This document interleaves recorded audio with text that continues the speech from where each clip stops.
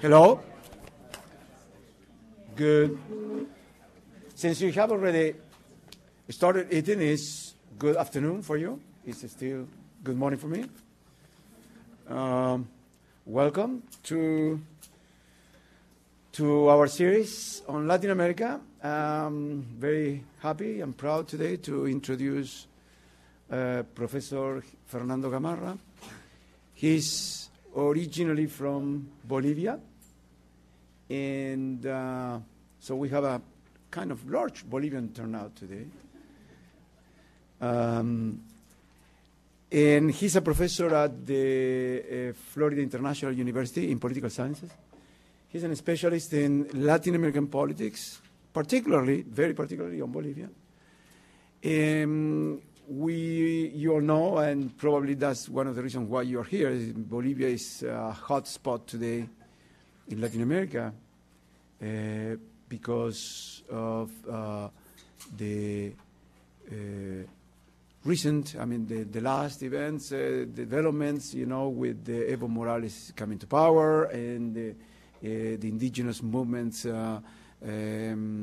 struggling for power, and all the instability that has produced in the country, and even repercussions in the region. So that's why we decided that we needed to have somebody, and a specialist, to talk about Bolivia in this series. So here we are. Thank you for coming. Fernando Gamarra has published extensively on Latin American politics and Bolivia in particular, several books and multiple articles, and he has been, he's a friend of ours. He has been here before, and probably he will be here in the future. So join me to welcome Fernando Gamarra.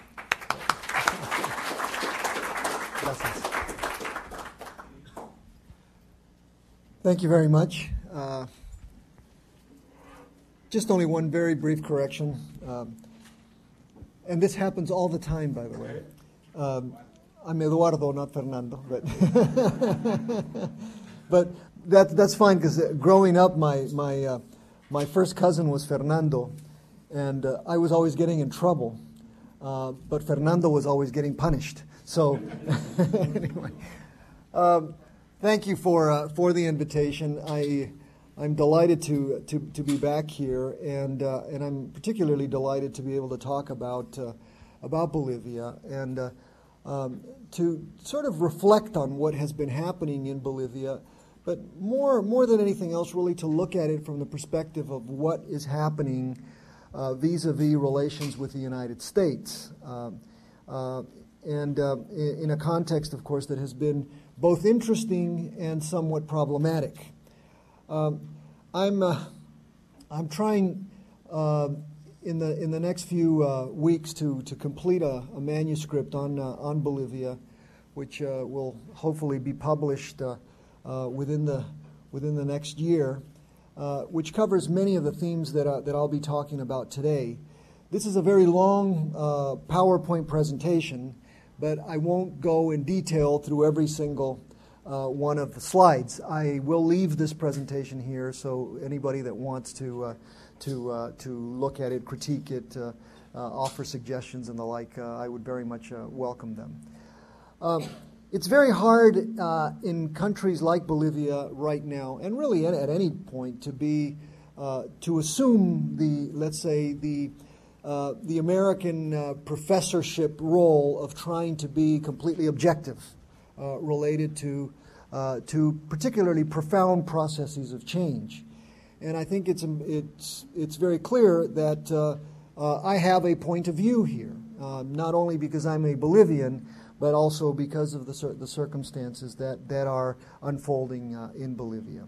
So I've titled this talk Evo Morales, Bolivian Democracy and U.S. Policy, and I asked the question, still on the brink, in reference to an article I wrote a few years ago, 2 years ago, for the Council on Foreign Relations, called Bolivia on the Brink.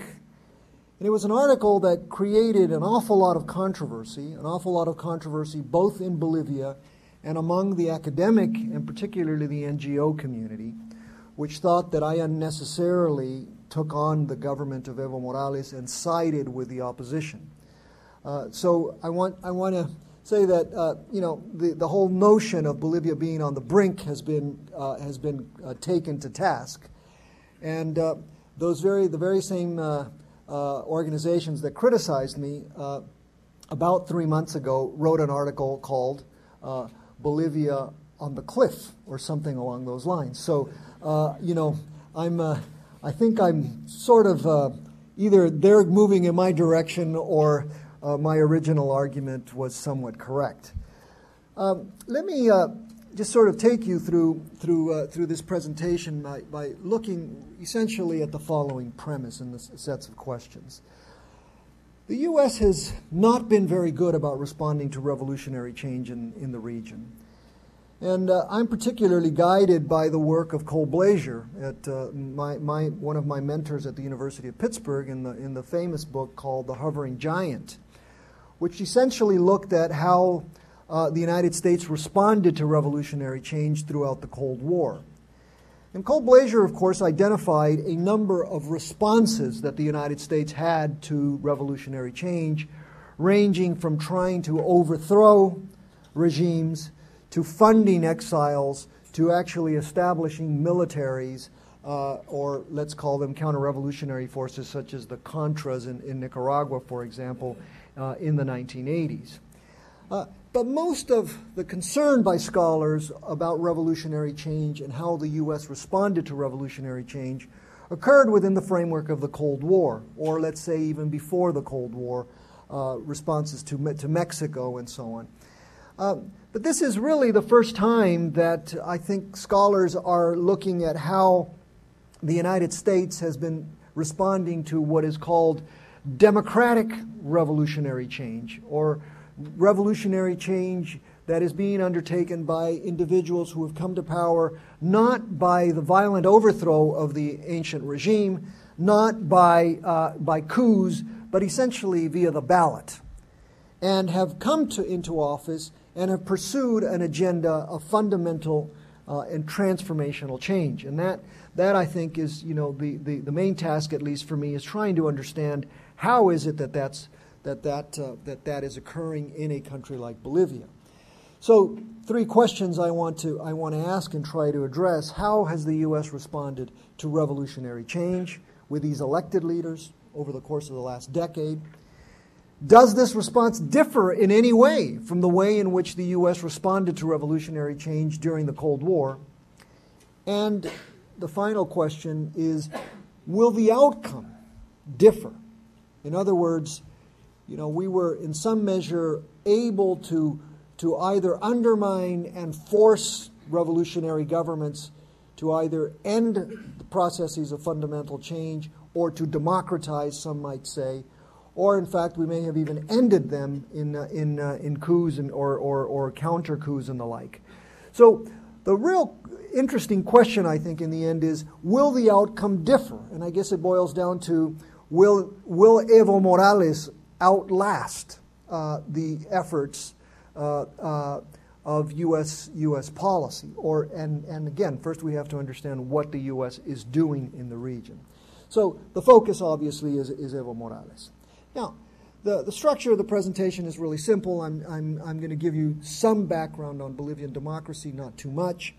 I'll talk about the emergence of Evo Morales. I want to talk a little bit about what Evo Morales understands by a democratic revolution.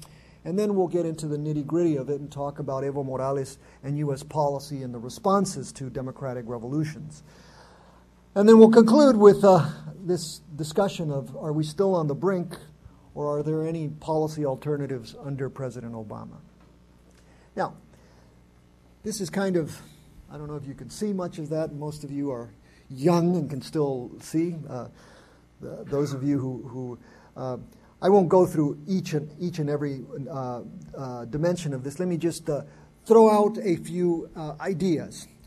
One is this notion that Bolivia underwent a transition to liberal representative democracy in the mid-1980s. Following years of military authoritarian rule that was in place in Bolivia from 1964 until 1982. But this was a process, in fact, of reaction to the revolution of 1952. One of the most important revolutionary processes in the hemisphere, although if you look at the Bolivian Revolution, there's still very little literature of significance, not like the Mexican or the Cuban or even the Nicaraguan revolution. One of the most, in my view, one of the least studied revolutions and one of the most important in the region. But the revolution launched a process of state reform, and it also launched the process of nation building and state building. I know there's some of you in the political science department here interested in state formation. Bolivia, over the last 4 to 5 decades, has really undergone 3 attempts at state building. The revolution, which failed or was frozen, as James Malloy, my mentor, wrote. The military reaction, which also failed at constructing a state. And then a real attempt at constructing liberal representative democracy, which also, in my view, failed from 1985 to 2005. And so, but in essence, what characterized this period, a period of trying to construct a state, where Bolivian political culture was largely authoritarian, where the first option of Bolivian leaders has always been authoritarianism, and most of us who've studied the period of democracy have always argued that democracy, liberal democracy in the 1980s, was democracy by default. It wasn't the first option of the Bolivian elite, of Bolivian leaders, but democracy has always been what we've backed into. But our first option, both on the part of revolutionary movements like the MNR, the military, and now you will see what I argue is that the MAS is another experiment with movimientismo, another authoritarian attempt at constructing the state. But in essence, not really anything new. And so perhaps the interesting notion here is that this old American adage, or British adage perhaps, of, the more things change, the more they stay the same. In Bolivia, democracy has been a second thought, always the outcome sort of by default. And more importantly, the first option has been authoritarianism. And authoritarianism in trying to construct modes of representation that were largely corporatist, not based on individual representation. So in Bolivia, it really matters more who you are than what you believe. All right? In other words, you are what the state recognizes you to be in terms of your ethnicity or in terms of what particular social group you belong to or what particular labor organization you belong to. So corporatism is deeply ingrained in Bolivian political culture. And that corporatism, of course, goes hand in hand with this preference for authoritarian solutions. Now, let me then, having said that the democratization process of the late 1970s and well into, for just simply for the periodization, I would say that Bolivia underwent democratization. While it initiated the process in the late 1970s, it really only took root in the 1980s and lasted, give or take, a few months until around October of 2003. All right.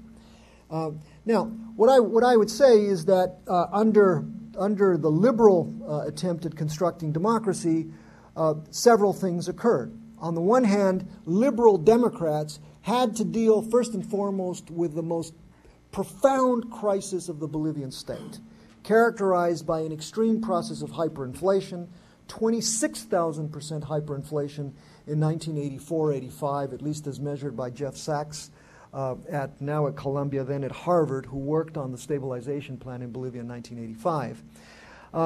The joke in Bolivia in the 1980s, when I was writing my first book, was that it was cheaper to take a taxi than it was a bus, because you always pay the bus when you get on, you pay the taxi when you get off. Well, by the time you reached your destination, the currency had devaluated already, so it was cheaper. And frankly, there's probably, it's not just anecdotal, but empirical for those of you who are economists. If you calculate 26,000% hyperinflation, probably devaluation by the second in the end. We were all millionaires too, right? But in the end, of course, that process culminated in what I think was perhaps Bolivia had to respond first and foremost to the immediacy of the crisis, of the economic crisis, but also in the context of multiple other challenges that were coming to the fore.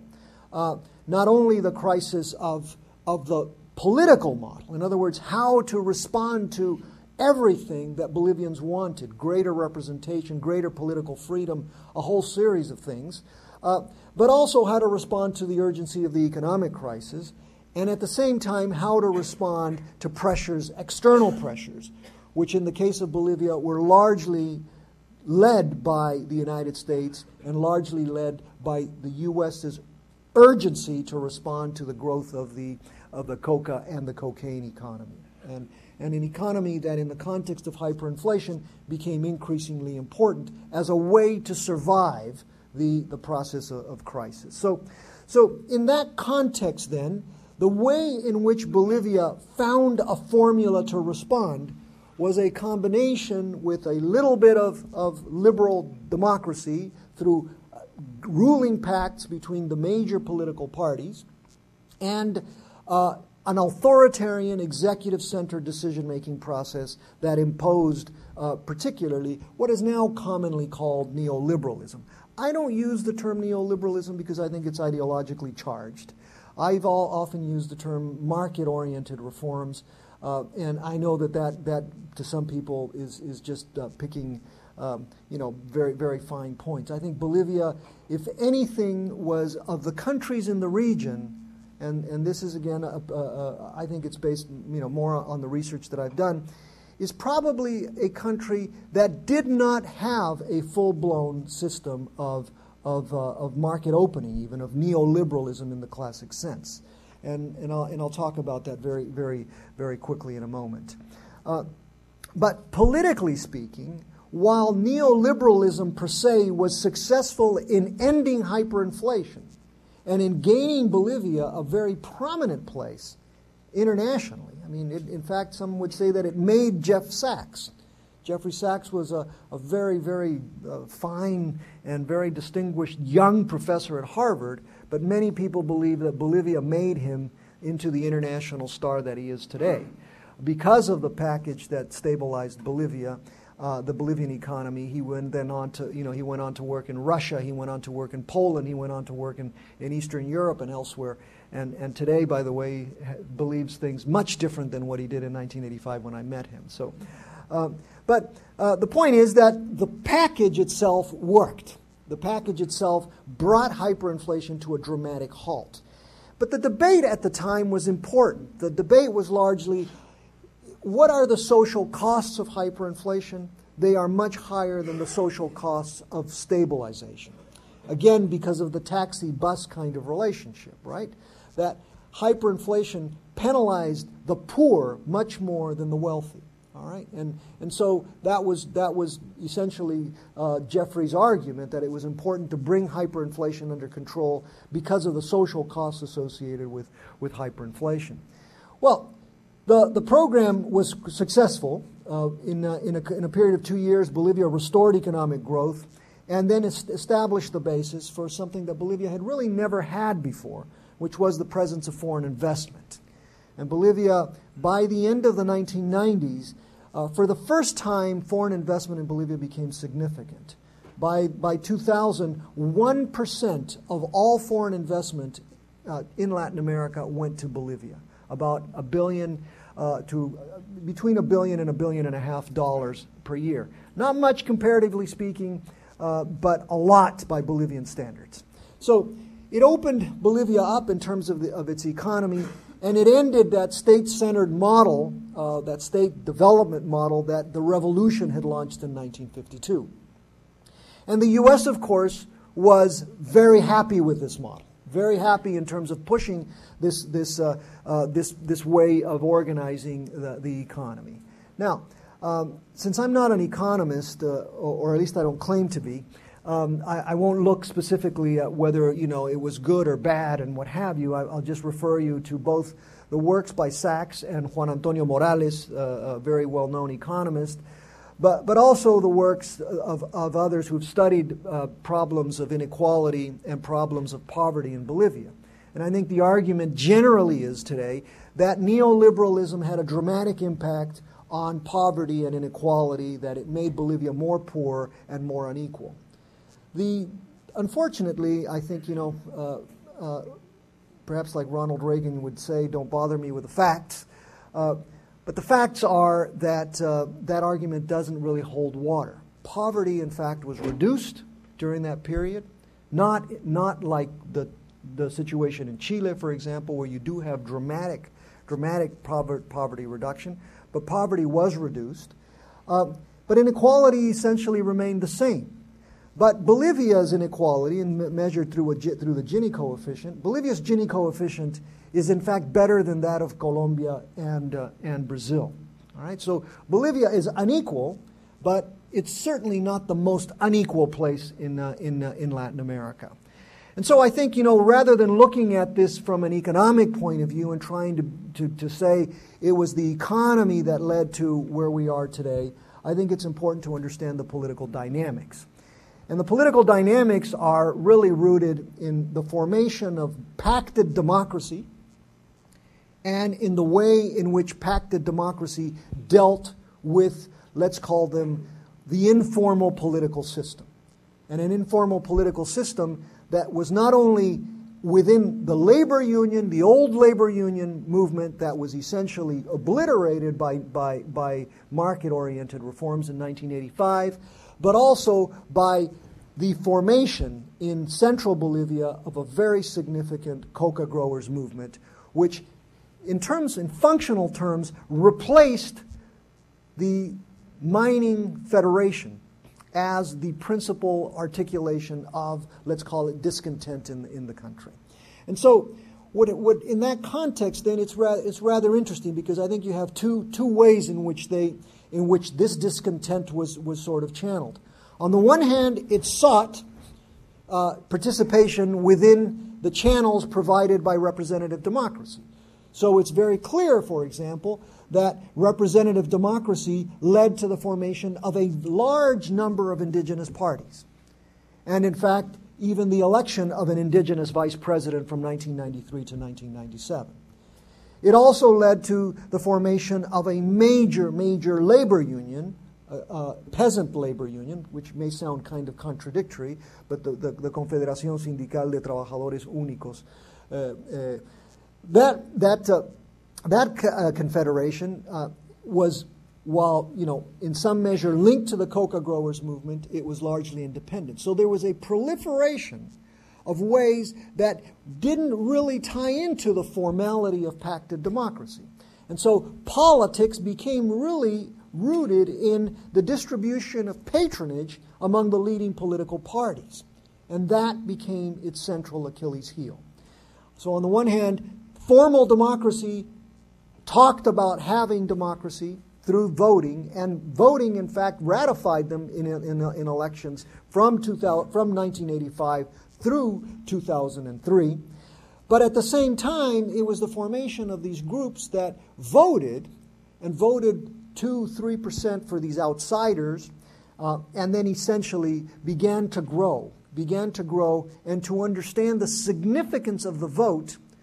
And the significance of the vote became really important, because not only did they realize that they were not going to have to rely on revolutionary movements, and that they could in fact use the vote to achieve political power. And that becomes embodied fundamentally in the MAS, the creation of the socialist, the movement towards socialism founded by President Morales in the mid-1990s, and which now, of course, has been in power over the last 3.5 years.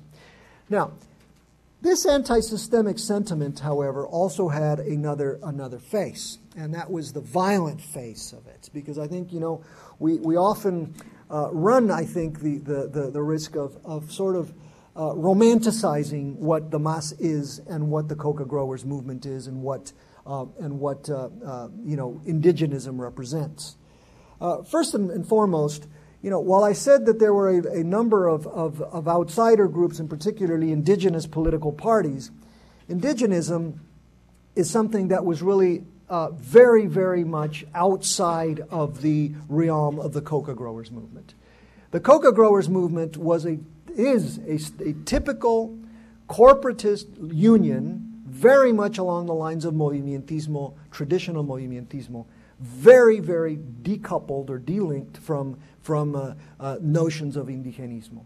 That's why it's not unusual, and I think it's certainly not surprising to see the very deep division that occurs today in Bolivia, and which is again surfacing its head, between Evo Morales and Víctor Hugo Cárdenas, the real intellectual of Bolivian indigenism, but also with individuals like Felipe Quispe, who represent more of the let's say, the violent arm of Bolivian indigenism, and then others who represent the indigenism from the Orient, from the eastern part of Bolivia, Marcial Fabricano in particular.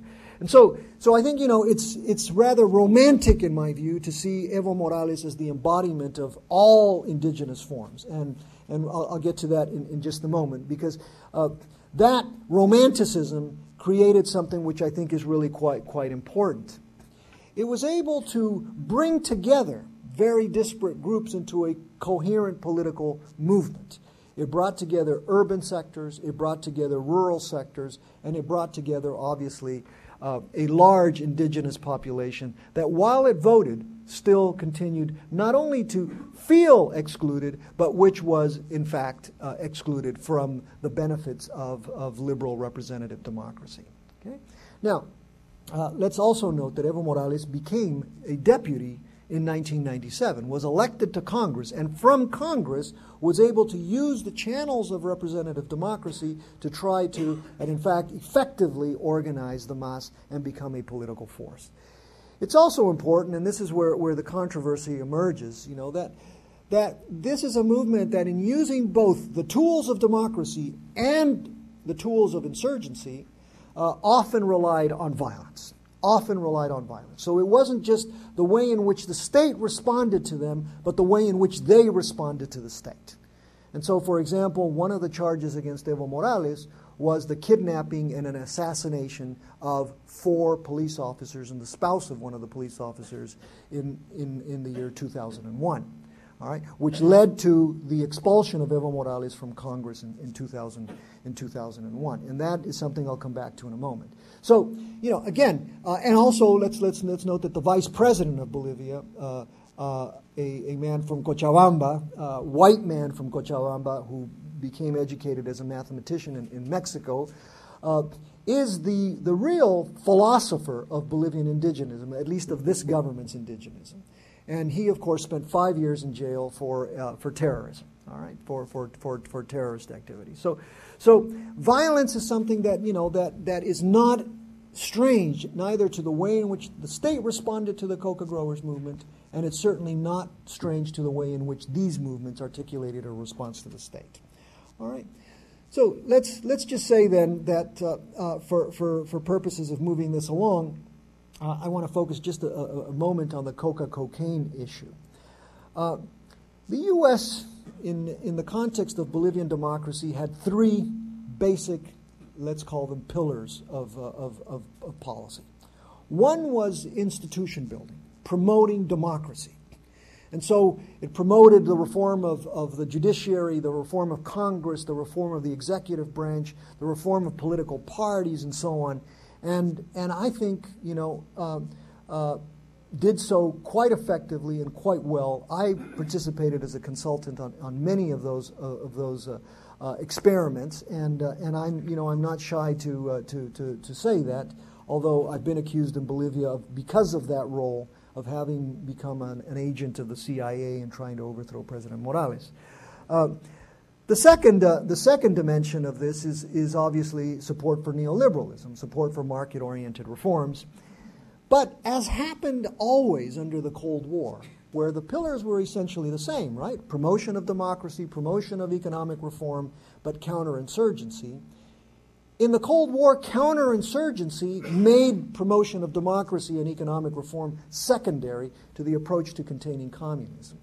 Very much under liberal democracy in Bolivia, the U.S. approach prioritized or even conditioned support for democracy and support for market reforms to Bolivian, let's say, responses, positive responses to U.S. initiatives on the drug side. And that, to me, is, as we now know, the unintended consequences, or perhaps the great paradox is that those very policies are the ones which strengthened movements like Evo Morales and eventually contributed to his coming to office. There are other factors, no doubt, but I think that's certainly one of the most important dimensions of how it is that Evo strengthened himself so much. Now, just a very, very, very brief experiment here. I'm often, whenever I give talks in Bolivia and elsewhere, and I'm often accused of saying, well, I'm the lone defender of neoliberal democracy, but I think it's important to say that there are some legacies of neoliberalism and of Bolivian democracy that are important to note, and that were really important in terms of democratizing the country. All right. I think it's important to, for example, recognize that the revolution, despite its authoritarianism, was also profoundly democratizing. Universal suffrage was a major gain. All right. Agrarian reform was a major advancement as well. And in the end, people like Victor Hugo Cárdenas and even Evo Morales are children of the 1952 revolution. All right. It created a new Bolivian that would not have ever emerged without the 1952 revolution. By the same token, I think it's important to recognize the significance of the 1982 through 2000 period of democratization.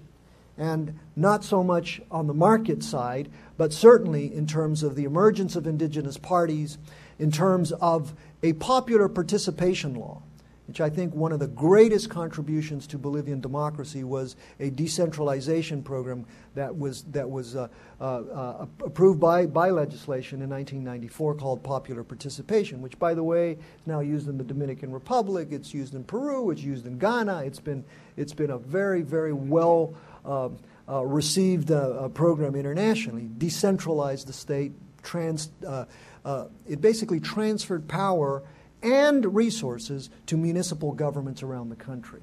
The paradox of that is that those resources were the ones that were used to strengthen the MAS in the Chapare, and it was used to strengthen, which was the objective, right? The objective was decentralizing, transforming Bolivia into, in other words, taking democracy to the local level, all right? A very transparent electoral system. I think Bolivia proudly could say in the mid-1990s that it had virtually no electoral fraud. Virtually no electoral fraud. Coming from a long tradition of electoral fraud. And reforms to the judiciary, particularly in the context of, and this to many of you, of course, is not foreign, in the context, for example, of the crisis of public security today, it's often in our surveys that we find that most Latin Americans, when you talk about how do you deal with crime and so on, let's throw the military out on the street, let's arrest all the suspected criminals and throw away the key, or let's beat them up and torture them and so on.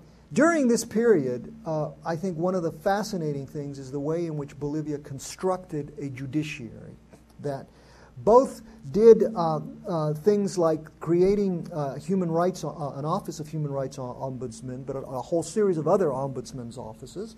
And it created a constitutional tribunal to deal with issues of judicial review, and a code of criminal procedure that fundamentally was about respecting habeas corpus. All right, and I think it's important to rescatar this, right? To rescue these things, because they are gains that I think are really running the risk now of completely disappearing.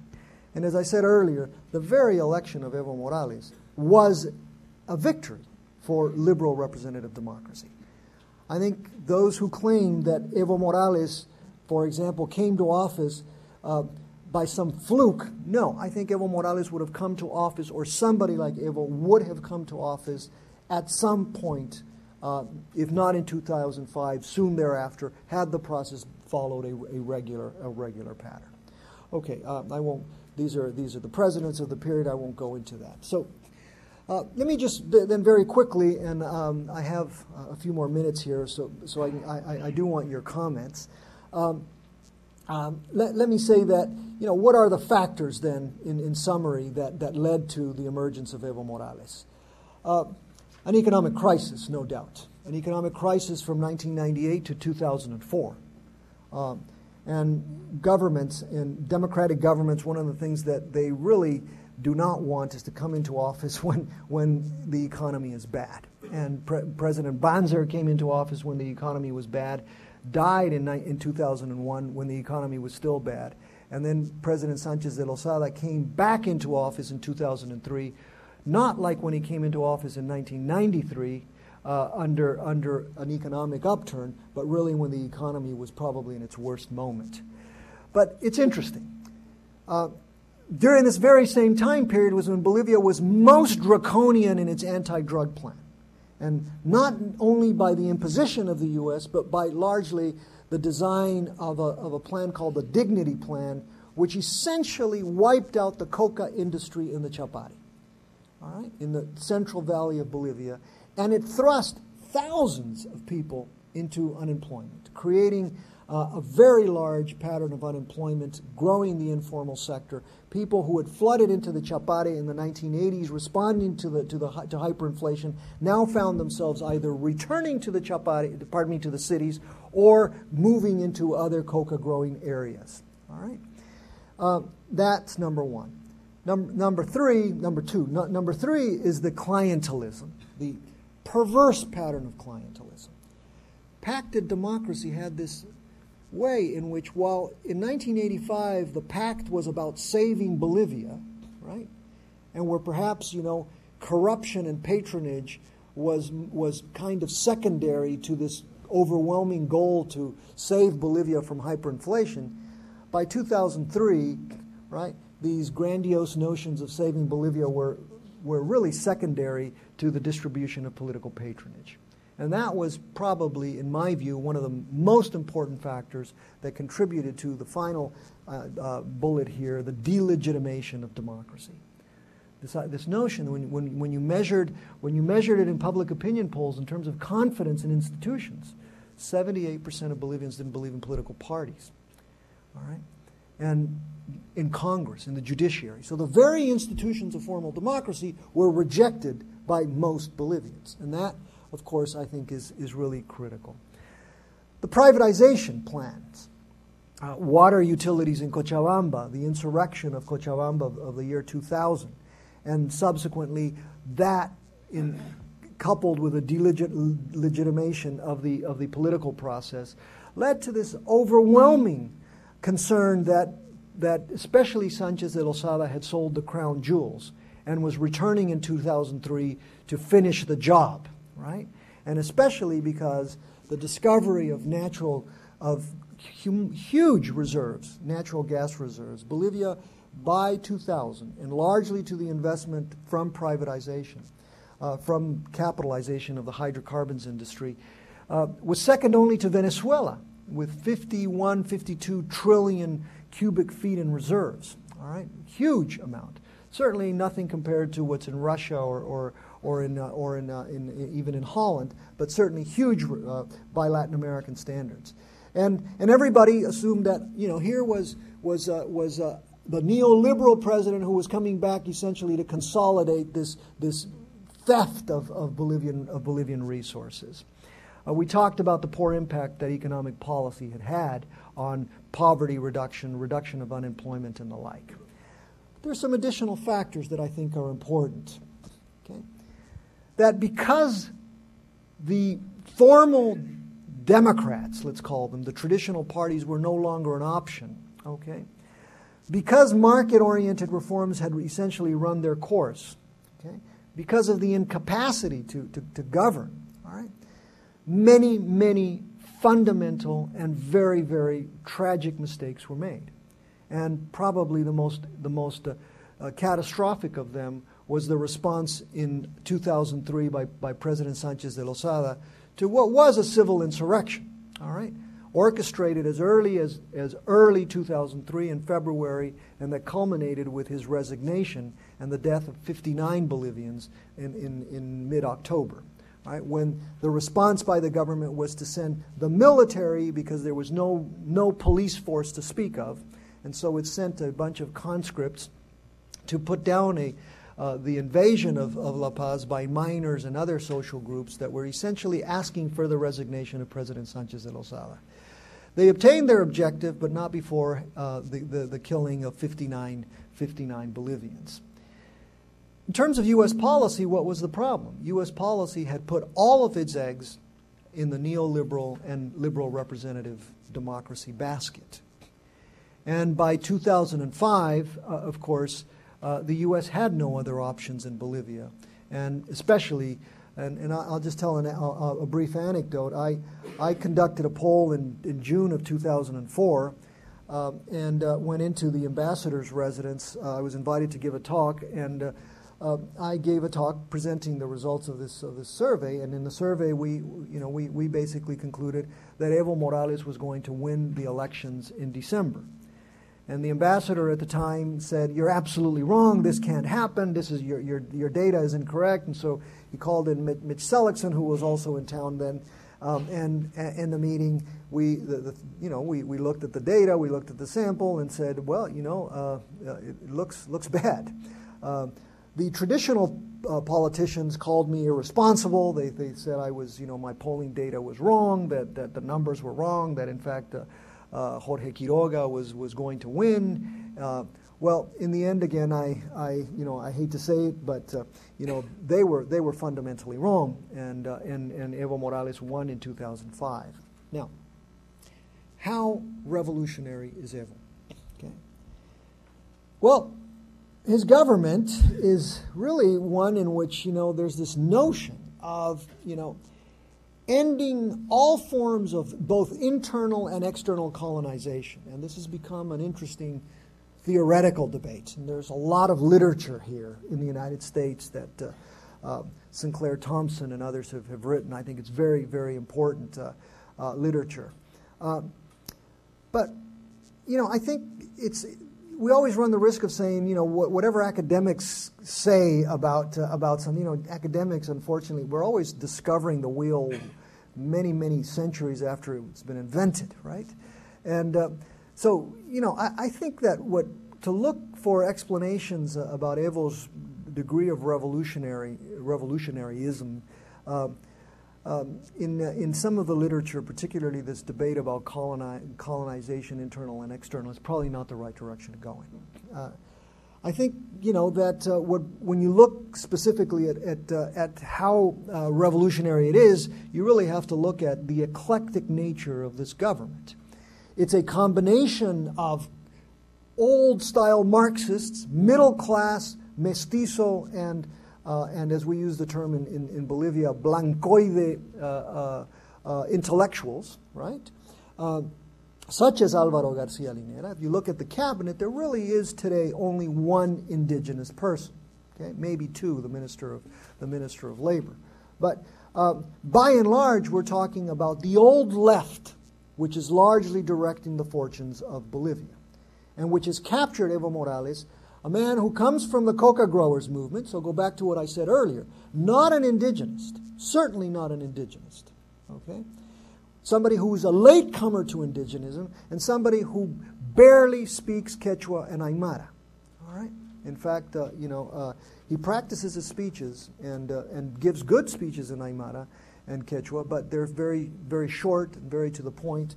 But he does not speak Quechua or Aymara. And just a brief anecdote: a few weeks ago, Víctor Hugo Cárdenas, who's now announced his run for the presidency, was debating Sacha Llorenti. All right, very, very indigenous name, right, of Italian origin, the human rights guy, and in charge of this ministry for social movements. And so in the middle of the debate, Víctor Hugo Cárdenas turned to him and started speaking to him in Aymara, right? And this guy sat there and listened. This is a government official, sat there and listened, and then Víctor Hugo stopped and said, "You're not understanding a thing I'm saying." And the guy said, yeah, I understand a little bit. And so Victor Hugo said, well, would you tell me what I just told you? And the guy said, well, I'm sorry, I don't understand Aymara Quechua. And so Victor Hugo's answer was, well, you need to be fired because it's a violation of the new Constitution. Under the new Constitution, to be a member of the government or to be a public functionary, you have to speak one of the 36 indigenous languages. All right? And Sacha Llorenti, I think, speaks Italian. Okay? It's not necessarily but that illustrates, I think, where the debate is going. There's a lot of lip service to indigenism by people who are using indigenism in ideological terms, and not even in these notions even of Sinclair Thompson and others. The other thing, of course, is when people say, well, it's very revolutionary, it's the reliance on Cuba and Venezuela. And I think the big mistake is to look at everything that happens in Bolivia sort of as an expansion of what's happening in Venezuela and Cuba. Certainly there are Venezuelans there. Certainly they've spent a lot of money in Bolivia. And in a sense, I think I'm glad that they did. I'm also, not critical of Cuban presence because in the end, the literacy programs, they weren't there, and somebody had to complete the literacy objectives of the 1952 revolution, and so I think it's wrong to make that the flag of the opposition. And as I said earlier, Bolivia would have happened. What is happening in Bolivia today would have happened regardless of Cuban or Venezuelan presence. So I wouldn't look at that too much. What has happened in Bolivia, though, is this refounding of Bolivia is very problematic. That notion that I just talked about, this new constitution in a constitutional assembly, a failed constitutional assembly, really has to be looked at in the context of what has happened. And this is where I'm saying that I question whether, I think, again, we're back at that old place. We're still opting for authoritarianism. And we're now clothing ourselves with this language of democracy. And the Constitutional Assembly is supposed to have been democratic. But the very process of approving the new Constitution followed some very undemocratic steps. The entire way was a violation of the rules of the game. The entire way was a violation of basic rules of cohabitation with the opposition. And in large measure, because what Bolivians today understand by democracy is majority rule, regardless of what minorities think. And that is problematic. But in essence, from an institutionalist, a political scientist in particular, I'm very concerned about the closing down of the judiciary. I'm very concerned about habeas corpus. There is no due process in Bolivia to speak of, especially if you are a member of the opposition. I'm very, very concerned of this notion of communal, let's call it community justice, which led not only to the burning of Victor Hugo Cárdenas' house on the lake, but also just 2 days ago to the flagellation. Most of you perhaps saw the movie about the flagellation of Christ. But this is a modern-day contemporary flagellation of Marcial Fabricano for basically, in both cases, for what? For having led the opposition to the Constitution. All right? And Marcial Fabricano is in a hospital today, apparently has brain damage from the flagellation. And this is an indigenous leader from the lowlands of Bolivia. The absolute assault on all political institutions. In other words, anything that came before 2005 was part of a regime of apartheid, and in the context, of course, then it's okay to not only not behave democratically, but to tear it down. And that, I think, concerns me. In the context of the collapse of political parties, the regional opposition, in particular, has really been the opposition. And that, of course, has led to all of these questions about Bolivia being led by, Croatian, Hungarian, terrorists who are trying to promote Bolivian separatism. Our polls, as I've told my colleagues here, our polls show that people from Santa Cruz are first and foremost Bolivians, and only secondarily do they see themselves as Gambas or from Santa Cruz. Yet the way we've characterized them in the context now, you can't open an American newspaper or a foreign newspaper without seeing Bolivian separatists. There is no separatist movement to speak of in the country. All right, and then the outright assault on the media, which again is the attack on the media, everything from not only President Morales embarrassing journalists before their peers, but also simply not even giving. President Morales now only gives press conferences to the foreign media, because he says that Bolivian journalists are all bought by the opposition, and again I think that makes it all right. Very quickly, what does this mean in terms of U.S. policy? The U.S. mission was the largest in Latin America, second only to Colombia in 2005. All right. I noted it exerted enormous influence from 1985 onward, enormous influence, intervening often in local politics, from vetting. That was their term, right? Vetting politicians. If you were accused of being a narco trafficker or having any links to narcotics, you were immediately purged from congressional lists or even from nominations. We revoked the visas of former presidents and so on. Very, very significant relationship there. The presence of the DEA, the presence of U.S. military forces and the like, that was absolutely true. And in large measure, Evo is probably correct in pointing out those flaws of American presence. The close relationship with Chavez and with the Castro brothers, of course, has really irked the United States, especially under the Bush administration. But what is apparently irking this administration is the very strong relationship that Evo Morales has developed with Iran. And that, I think, is Iran is now in the Chapare, even constructing, apparently, industrializing coca.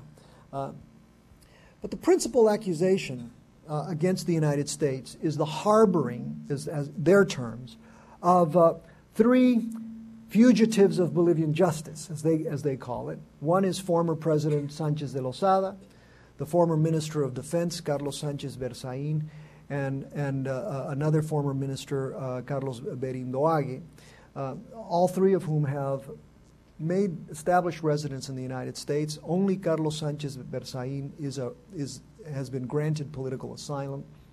But in essence, their fear has been that they will never get a fair trial in Bolivia.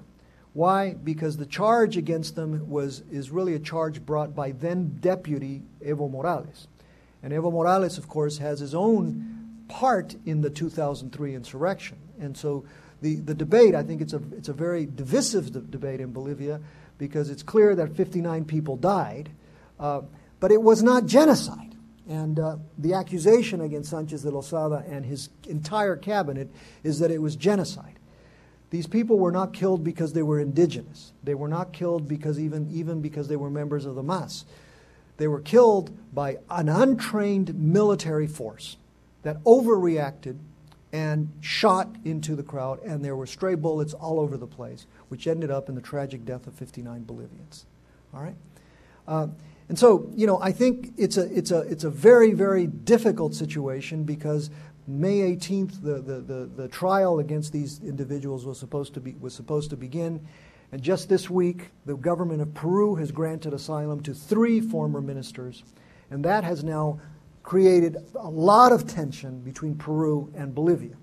So there you have it. In a sense, the U.S., other than doing all of these things, and the accusations are I'll deal with them very, very, very, very quickly here. You can read them later. But everything from having tortured Evo Morales in the early part of the 1990s, which is true, not the U.S., but Bolivian U.S.-trained anti-drug forces, to having, for example, most recently, in the case of the Santa Cruz terrorists, right? The U.S. was probably naive about how it's responded to all of these accusations. But things like Ambassador Goldberg meeting with opposition groups. All right, U.S. ambassadors meet with opposition groups all over the world. That doesn't mean that they're funding the opposition, but yet the charge is that they were funding the opposition. To a silly member of the embassy in Bolivia whose girlfriend was asked to bring bullets in the diplomatic pouch, because this guy was a loved to go to the shooting range to practice shooting. And so, of course, when she got to the airport, this poor girl was arrested with 105 bullets or something. And of course, this was brought up as evidence of the U.S. sending in bullets by diplomatic pouch to overthrow the government. So, but in the end, what has happened is let me just very very quickly say that the reactions have been everything from orchestrating a march on the U.S. Embassy and trying to burn it down to kick out the U.S. ambassador, to then firing the police commander who tried to control the mob, right? And firing the police commander for repressing peaceful demonstrators, to tapping the phones and emails of members of the embassy, all right, and then eventually in the last 8 months expelling USAID from the Chapare Valley, expelling Ambassador Goldberg coincidentally on September 11th, right, to make the case much stronger, prohibiting the activities of the CIA. I don't think the CIA probably looks much at prohibitions to work anywhere, as we now know. And the DEA was kicked out in November. And then finally, as late as January, another diplomat, Francisco Martinez, was kicked out for again meeting with members of the opposition. So, what has and this is the Bolivian evidence. President Morales states that thanks to a few now patriotic officers, they've informed him how they prepared attempts on his life. And the testimonies are there. But every time we ask for the testimonies, they never seem to surface. All right? They're just. I'm certain that they're there. But this notion that paramilitary groups exist in Bolivia that are trying to overthrow him in collaboration with a fascist right and with the U.S. Embassy. What has been the attempt? The response to these accusations? One, let's stay out of the way. All right. And here, I'm being a little harsh, and I'll conclude on this observation. I think the U.S. has not been engaged in conspiracy. It's largely been engaged in incompetence. All right? I think the U.S. has been fundamentally incompetent in dealing with revolutionary change under democracy in Bolivia. USAID attempted to continue its institution-building efforts through organizations like NED and the like.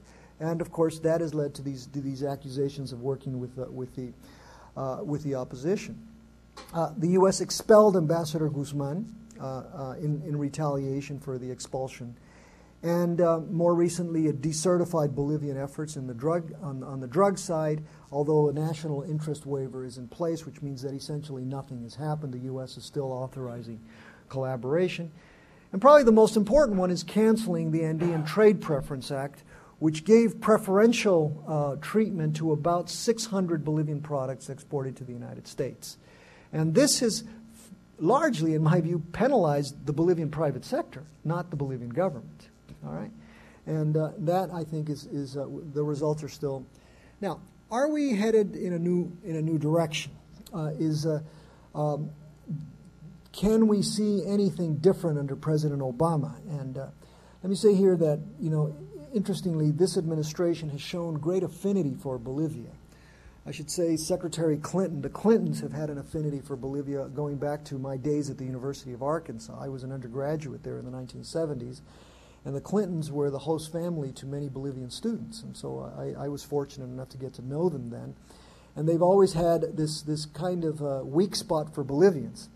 And perhaps the weak spot today is ratified in the naming of two Bolivians to the White House, Cecilia Munoz to the Office of Hispanic Affairs in the White House, and just yesterday, somebody who's a good friend of yours, you were telling me, Maria Otero, as the head of Global Affairs in the State Department, as Assistant Secretary. So Bolivians, this is the moment for Bolivians in this administration. But there's been a meeting between Morales and Obama in Trinidad, a meeting that apparently went well, in which Obama basically condemned any assassination attempts against Morales or any other Democratic president. Morales was less gallant, and very much taking this cue from Chavez. He's continued his statements about alleged U.S. involvement and has not been very much. It's like there's no orchestration between Morales and his foreign minister, in fact. Morales just often goes off and talks and gets himself into trouble. And his foreign minister, the only real indigenous person who has to correct and try to resurrect this. Former President Carter was just in Bolivia, and he announced he met with the opposition, with 4 governors and with President Morales. And before leaving, he announced that the U.S. would send a very high-level delegation next month, and that probably we would exchange ambassadors again. Bolivia has been calling for, a new way. It's established a tri-ministerial commission, and it calls for a mega acuerdo, a mega agreement with the United States. And what are the elements of this mega agreement? Non-intervention in Bolivian affairs, the renewal of USAID, but focused in terms of the national development plan that the government has pushed, and mutual respect, which in fact has been something that the Americans are concerned about. The Americans, I think, are really tired of being called everything under the sun. So mutual respect is important. And Minister Choquehuanca has said we want to fight the drug war, but under our direction. And he said we want USAID to coordinate directly with ministries, not as they have done in the past, which I think is also a correct thing. I mean, there was very little Bolivian accountability for U.S. presence in Bolivia. So in a sense, I think, not everything that this government has done is critical. Now, so my conclusion, did the U.S. respond differently? There's no evidence, in my view, that the U.S. has funded opposition groups to overthrow Morales. There is evidence that the U.S. has funded groups like NED and NDI, National Democratic Institute, to promote democracy and institution building, to promote representative democracy. And as I said earlier, my concern, and perhaps, is that it's really incompetence that characterized especially the Bush administration. And I'm hoping now, with the professional crew that has gone back into State Department, that the response will be a little bit more professional. Will the outcome differ? And this is really where a lot more speculation, I think, is in place. I think Morales will continue to push, regardless of whether he achieves this mega acuerdo with Washington or not. I think there will be ambassadors. Ambassadors will go back and forth very quickly, probably in the next few months.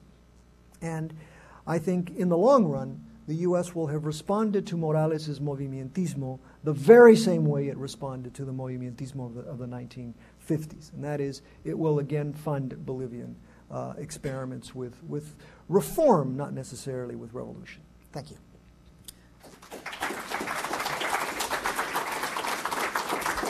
Do we have time for questions? Do we have time for questions? Or yeah? Okay, great. Yes, sir.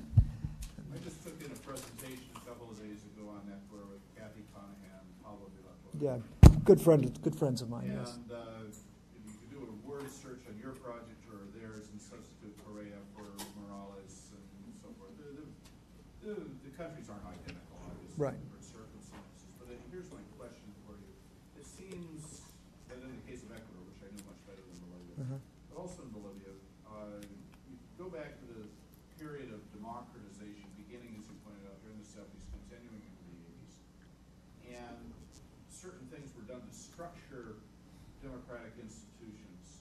Again, I don't know the case in Bolivia, but in Ecuador, for example, a system of proportional representation was put in place in the Congress that in effect maximized the number of parties, that increased clientelism, corruption, and so on and so forth. And because of this sort of reason and related reasons, liberal democracy, as you were describing it, has not functioned very well. It discredited itself. You have in Bolivia, Ecuador doesn't have nearly as large an indigenous population, but Right. if you had non-functional liberal democratic institutions of the sort of to bring in another country, the sort that led to a very successful auto coup by Fujimori. If you put that together with the fact that, as I understand it, in Bolivia as recently as 10 years ago, there were practically no indigenous members of Congress in a country where some of the highland departments are 75–80% indigenous. Well, this disenchantment, which again, I think in part goes back to the very poor structuring of the institutions of liberal democracy.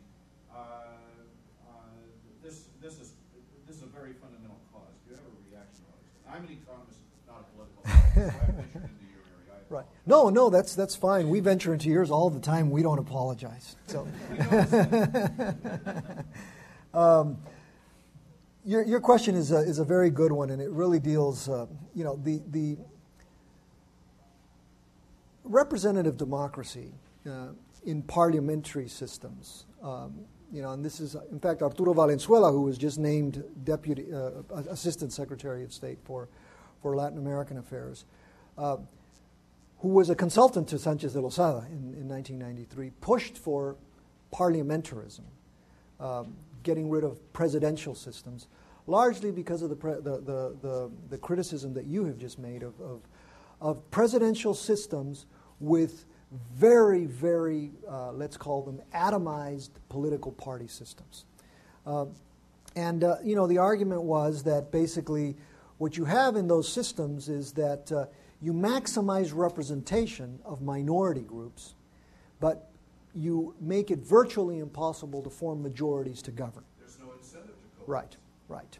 And Bolivia seemed to have found the formula in 1985 through Pact of Democracy, right? But in the end, as you noted, clientelism prevailed.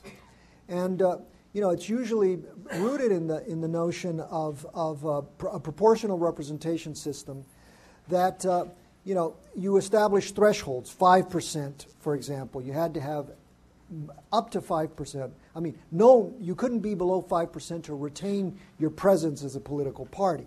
Well, Bolivia went from having 78 political parties in 1979 to having really a system where only 3 parties rotated power with smaller parties. And so, in a sense, Bolivia seemed to have found the formula.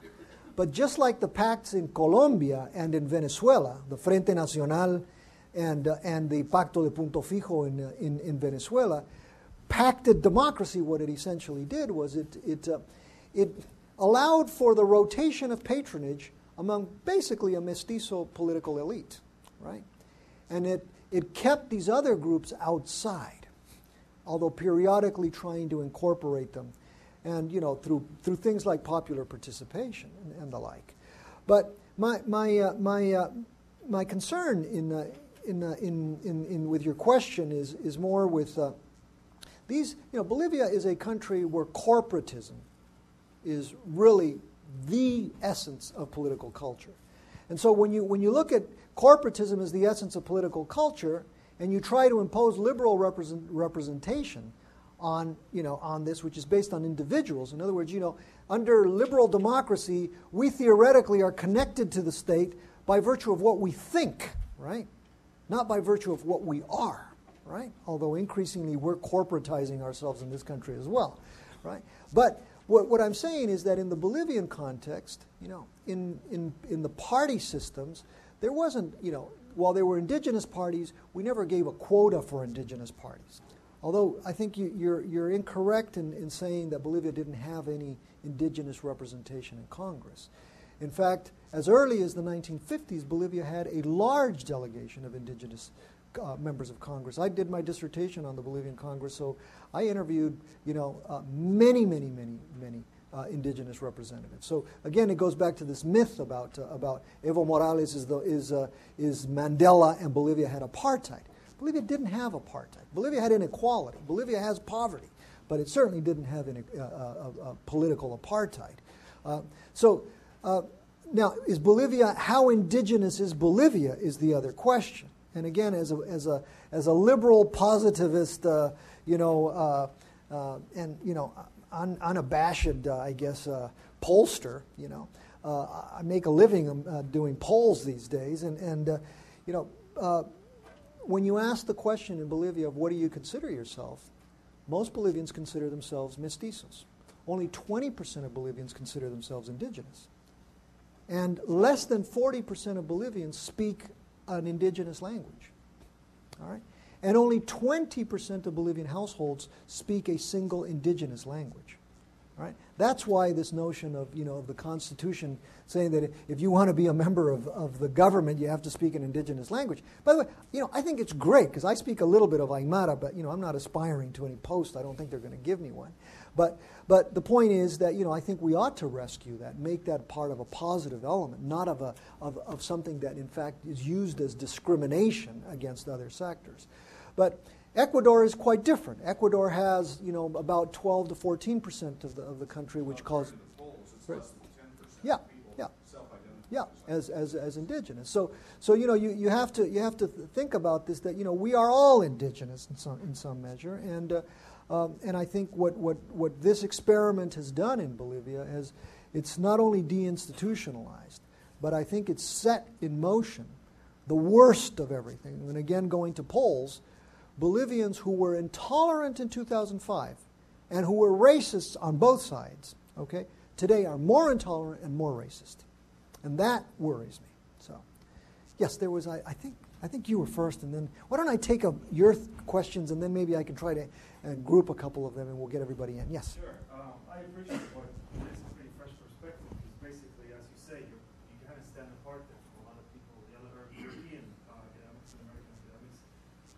Do you say about these things? Some of these things you say to me are extremely controversial. The fact that Morales was involved in murder, basically, which you would return to, but I still would like to know more about that. The fact that basically there are no secessionists in Bolivia, which I think is something that's very much subject to discussion. Some of these things are pretty controversial. I mean, after an talk of living democracy, can you find nothing positive to say about the last 2.5 years of Evo Morales? Okay. Fair question. I thought I said something positive, but anyway. Yeah.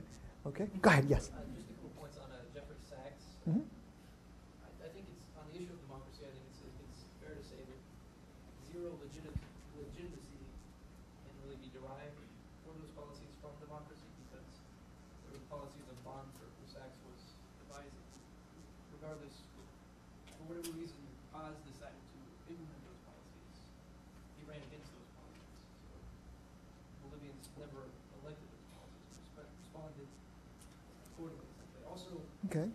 as far as those policies reducing poverty, if I'm not mistaken, unemployment rose by at least 10% at the 2-year mark you mentioned, where inflation was eliminated, but at that expense.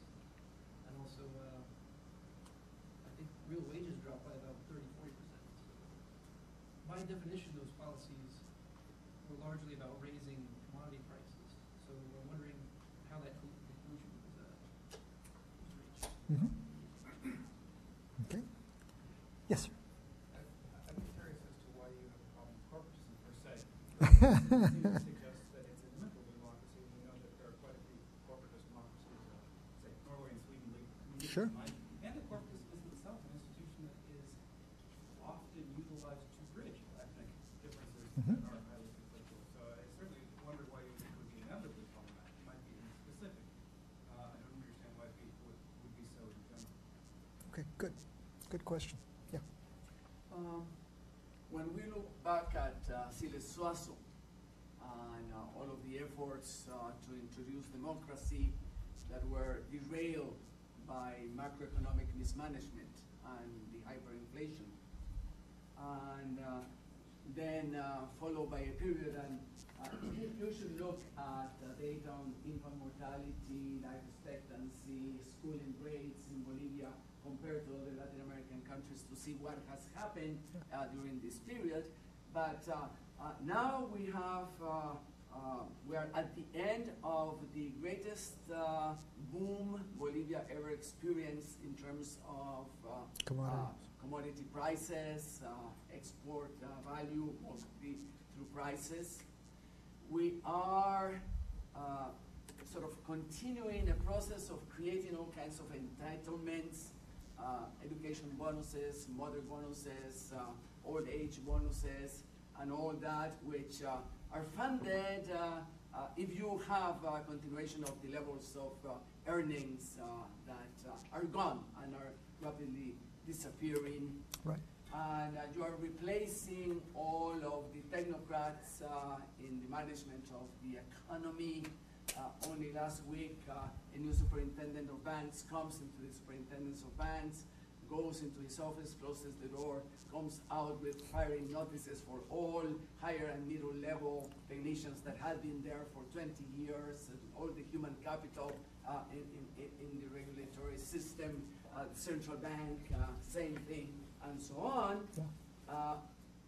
There may be a macroeconomic disaster in Bolivia's future, and if that is the case, what will happen to Evo Morales? Okay. Another hour? All right.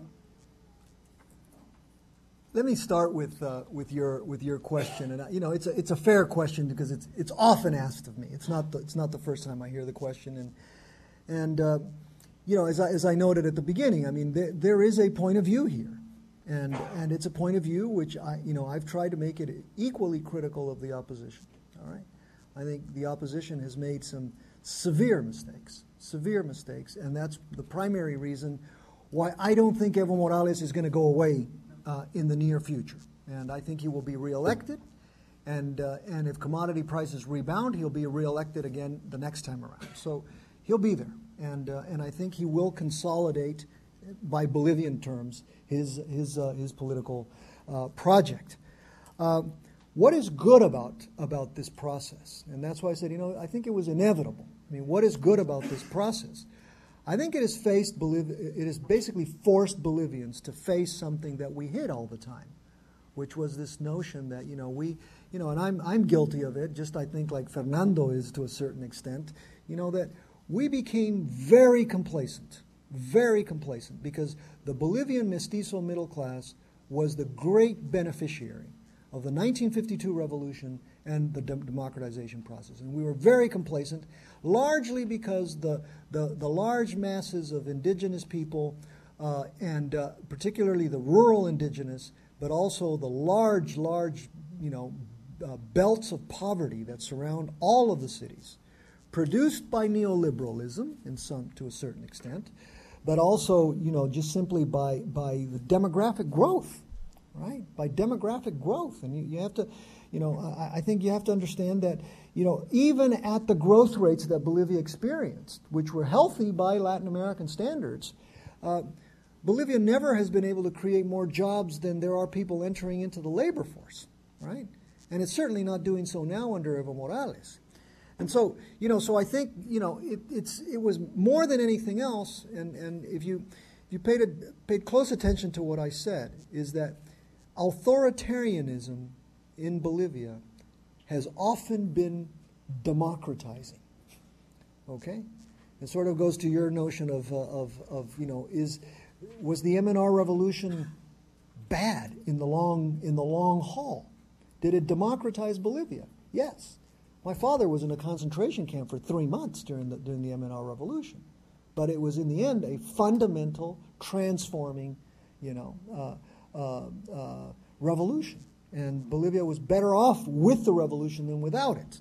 Okay, so, and I think down the road we probably will look at Evo Morales and say that Bolivia is better off for basically having forced Bolivians to confront a reality that was hidden by the niceties of formal Bolivian democracy. So I think that's a very powerful, strong statement that I'm making that often is not recognized in the other things that I've said about Evo Morales. Now, your notion look, Jeffrey Sachs was a professor at Harvard who happened to have a bunch of people from General Banzer's party as his students. And one of them was Ronald McLean. And Ronald McLean asked Jeffrey Sachs, you're a great expert on hyperinflation. You theorize about this, but, as a professor, and often our students tell us this, you give a great lecture, but, how about putting your ideas into practice? And Jeffrey went down and wrote a 4-page memo. That was all Jeffrey wrote. Bolivian economists are the ones that transformed. And you're right, President Paz Estenssoro ran not on the neoliberal agenda. He ran against it, all right? But, again, this is really about elections, right? To win elections, you never ran on, I'm going to privatize, I'm going to fire everybody. Nobody does that, right? And those who do generally lose, right? So understandable from a political campaigning perspective what the agenda was. But when he came into office, the first thing he realized was that there had to be some kind of shock therapy. And he called Jeffrey Sachs in, and President Paz Estenssoro used to walk around with a 4-page memo that Jeffrey had prepared for him, always in his pocket. And times I interviewed him, he always pulled it out to tell me, this is what Jeffrey Sachs did and this is what we did. But it was the Bolivians who translated that memo into the policies of the new economic policy. Did it create unemployment? Yes, of course it created unemployment. They closed down the labor mines. They fired 22,000 workers who then went into the informal sector. 72% of the economically active population in Bolivia is still today in the informal sector. All right. So neoliberalism had some, I think, some arguable impacts on the creation of employment. And remember, it wasn't labor intensive to begin with. It was much more, capital intensive and the like.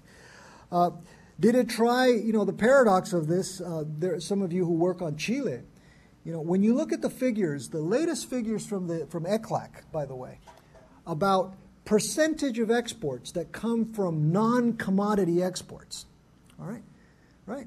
The neoliberal icon is Chile, right? It's the great success story of neoliberalism, right? Under social democracy, if you will. But, 90% of Chilean exports are still commodities.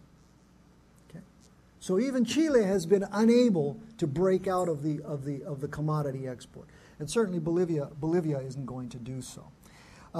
Now, your other concern there was, the raising commodity prices. I mean, if that was a bet, the bet really of neoliberalism, at least rhetorically, was to create value-added exports. And if we're going to really be critical of neoliberalism, it's that it failed to do that. Nowhere, or please point it out to me if you have it, because nowhere in my interviews with the neoliberals of Bolivia did I ever find anybody saying, well, we hope the tin recovers. We hope that commodity prices recover. No. Yes, they made a big bet on gas. But by and large, they were talking about services, services industries and everything else, which was, they were talking about clusters. Remember, Michael Porter was very famous in Bolivia, not just Jeffrey Sachs. And so, it's interesting because, again, the benefit, and this is where, what has Evo Morales what has been the great benefit of neoliberalism to Evo Morales' government? Evo Morales came in saying, I will eradicate Decree 21060. That's the decree that institutionalized neoliberalism in Bolivia. Has he eradicated it 4 years after? It's still there. Okay? Evo, and I think Professor Petras, whom I hardly ever quote, okay, is probably correct. You're really talking, and you might even say that this is indigenous neoliberalism, right? See, basically, apart from not nationalizing, but essentially changing a law, the only confiscation that has occurred in Bolivia has been of domestic savings, of the pension system. So he only confiscated Bolivian earning, right? That's it. There's no nationalization in the way that, for example, Sanchez de Lozada and his brother Tony participated in the 1969 nationalization of Gulf Oil, where there was an expropriation of assets, right? So I think it's really, I think we have to be more precise when we look at what has happened there. We don't have an extreme case of 21st century Marxism, right? There's still neoliberalism, if you want, in Bolivia. And more importantly, it seems to me that Evo Morales is a great beneficiary of the reforms and transformations on the economy, especially in terms of the production of hydrocarbons. Great luck. And really often what happens, as President Clinton found out, is that when you come into office and the economy recovers, all right, it doesn't matter if anything that you did had anything to do with the recovery, right? You are the one who benefits from the results.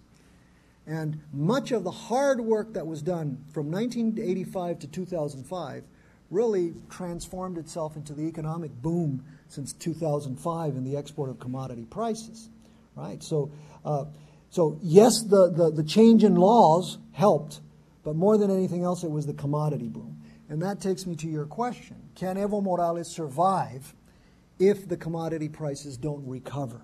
And Okay. if I could say, or how would Evo react to the new economic reality? Yeah. Would he become even more authoritarian, more less on institutions and more on and so on and so forth? Yeah. I think the price for commodities, especially for hydrocarbons, is still high. Let's not kid ourselves. It's still high. It hasn't gone down to $8, which it was when Chavez first came into office. So I think commodity prices are going to continue to be high in historical terms. But Bolivia has done something which is not good. And by going and full force attacking neoliberalism, it also has really I think frightened any possibility of a foreign investment. And it has bet on this idea that the Venezuelans are going to invest in Bolivia just simply out of pure altruism. The record so far tells us that the Venezuelan investment is very small, that it hasn't materialized, and that other companies, where there was great investment was in mining. But already the mining sector, the American companies and other companies have been really on the Morales and not only President Morales, but the movements, these social movements, the SSs as they're called in Bolivia by the opposition, right? These social movements that act as shock troops. They have already targeted a few of these mining interests, and the foreign interests they're trying to sell off as quickly as possible to try to rescue some of their initial investment. So, commodity prices will China continue to import Bolivian goods? Probably. So my sense is that this is a cyclical thing. It's going to return to the good times of Bolivia has $7 billion in reserves, the highest in history. And so gross, not net reserves. Exactly. Net reserves, Right. right. They're net reserves, and by the way, by probably the next 10, 12 months are going to have disappeared. All right? And so then that's when the macro problem occurs. And I think your concern about the macro economy is correct. Most countries that have taken a different route, let us say, have really given some absolute significance to macroeconomic stability. And I'm not sure that Bolivia can maintain macroeconomic stability in this context, especially because they have to win the December elections. And I do a little bit of this in my spare time, work on campaigns in a number of countries, and I know what happens when you're the government and you're trying to get reelected. You spend a heck of a lot, justifiably or unjustifiably, but you spend a lot. So what's the health going to be like in January, February of next year? But I still think, that's not going to be enough for Evo to step down. And I think what it's going to do, however, is greater concentration in the executive branch, not only by constitutional design, but by, I'm going to say something that again sounds rather, look, we have never respected any constitution in Bolivia. Never. Okay? It's a beautiful document, nice piece of paper, but I'll go further. I'll say, nowhere in Latin America have we respected constitutions, and we think that changing the constitution is going to change political behavior, right? Morales, change of elite. You were talking about the change. It's a change of elite. So why should the middle class be still employed in these ministries? This is our turn, right? So we're putting our clients in there now, and I'm not criticizing that because every government has done it. The problem is, I think, in expertise. Not any indigenous. Yeah. 60-year, 70-year-old old Marxists Right. are the ones that are Right, replacing the right. superintendents. But, we did that during the MNR revolution as well, and President Chavez has done. I mean, I understand that politically, okay? I understand that politically. It doesn't make sense from how you're going to properly administer a bureaucracy in the context of what is today the world economy. So I think in the end, Bolivia will be more authoritarian, more poor. And I don't know how long Morales will last, but I think, in the end, the outcome is not going to be different than those of others. One more question, I guess, and that's... One more question. Okay, let me have somebody who hasn't asked, and then we can, yeah. You mentioned that, some of the people that are with him, the vice president, there are some old Marxists or people on the left, and that they are really the brains behind it. What is the goal? What do you think is the goal in the long run? What do they really want to happen in Bolivia? Maybe you cannot remind, but what is that they're looking for? Well, I made a rather, I have read everything Vice President Garcia Linera has written, even some of his unpublished work, and I asked Fernando to translate it for me because I don't understand it. Okay, I don't understand what Alvaro Garcia Linera writes, and maybe I'm just stupid. And if he hears that I'm saying this, he'll probably say, "You're right, you're stupid," because I don't understand. And I think there are these models that are largely borrowing a little bit of Marxism from the '60s, and putting a little bit of indigenism in there, and in the end, I think they're building.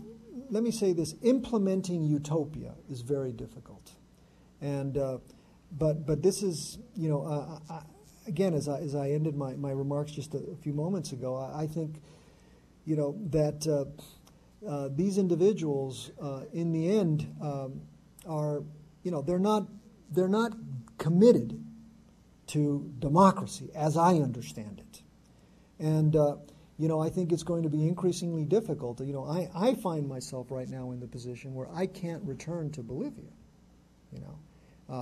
I've been threatened. I receive emails daily by people who threaten me. I've had the Bolivian government not give me a passport, things of that kind. Which probably should not tape there.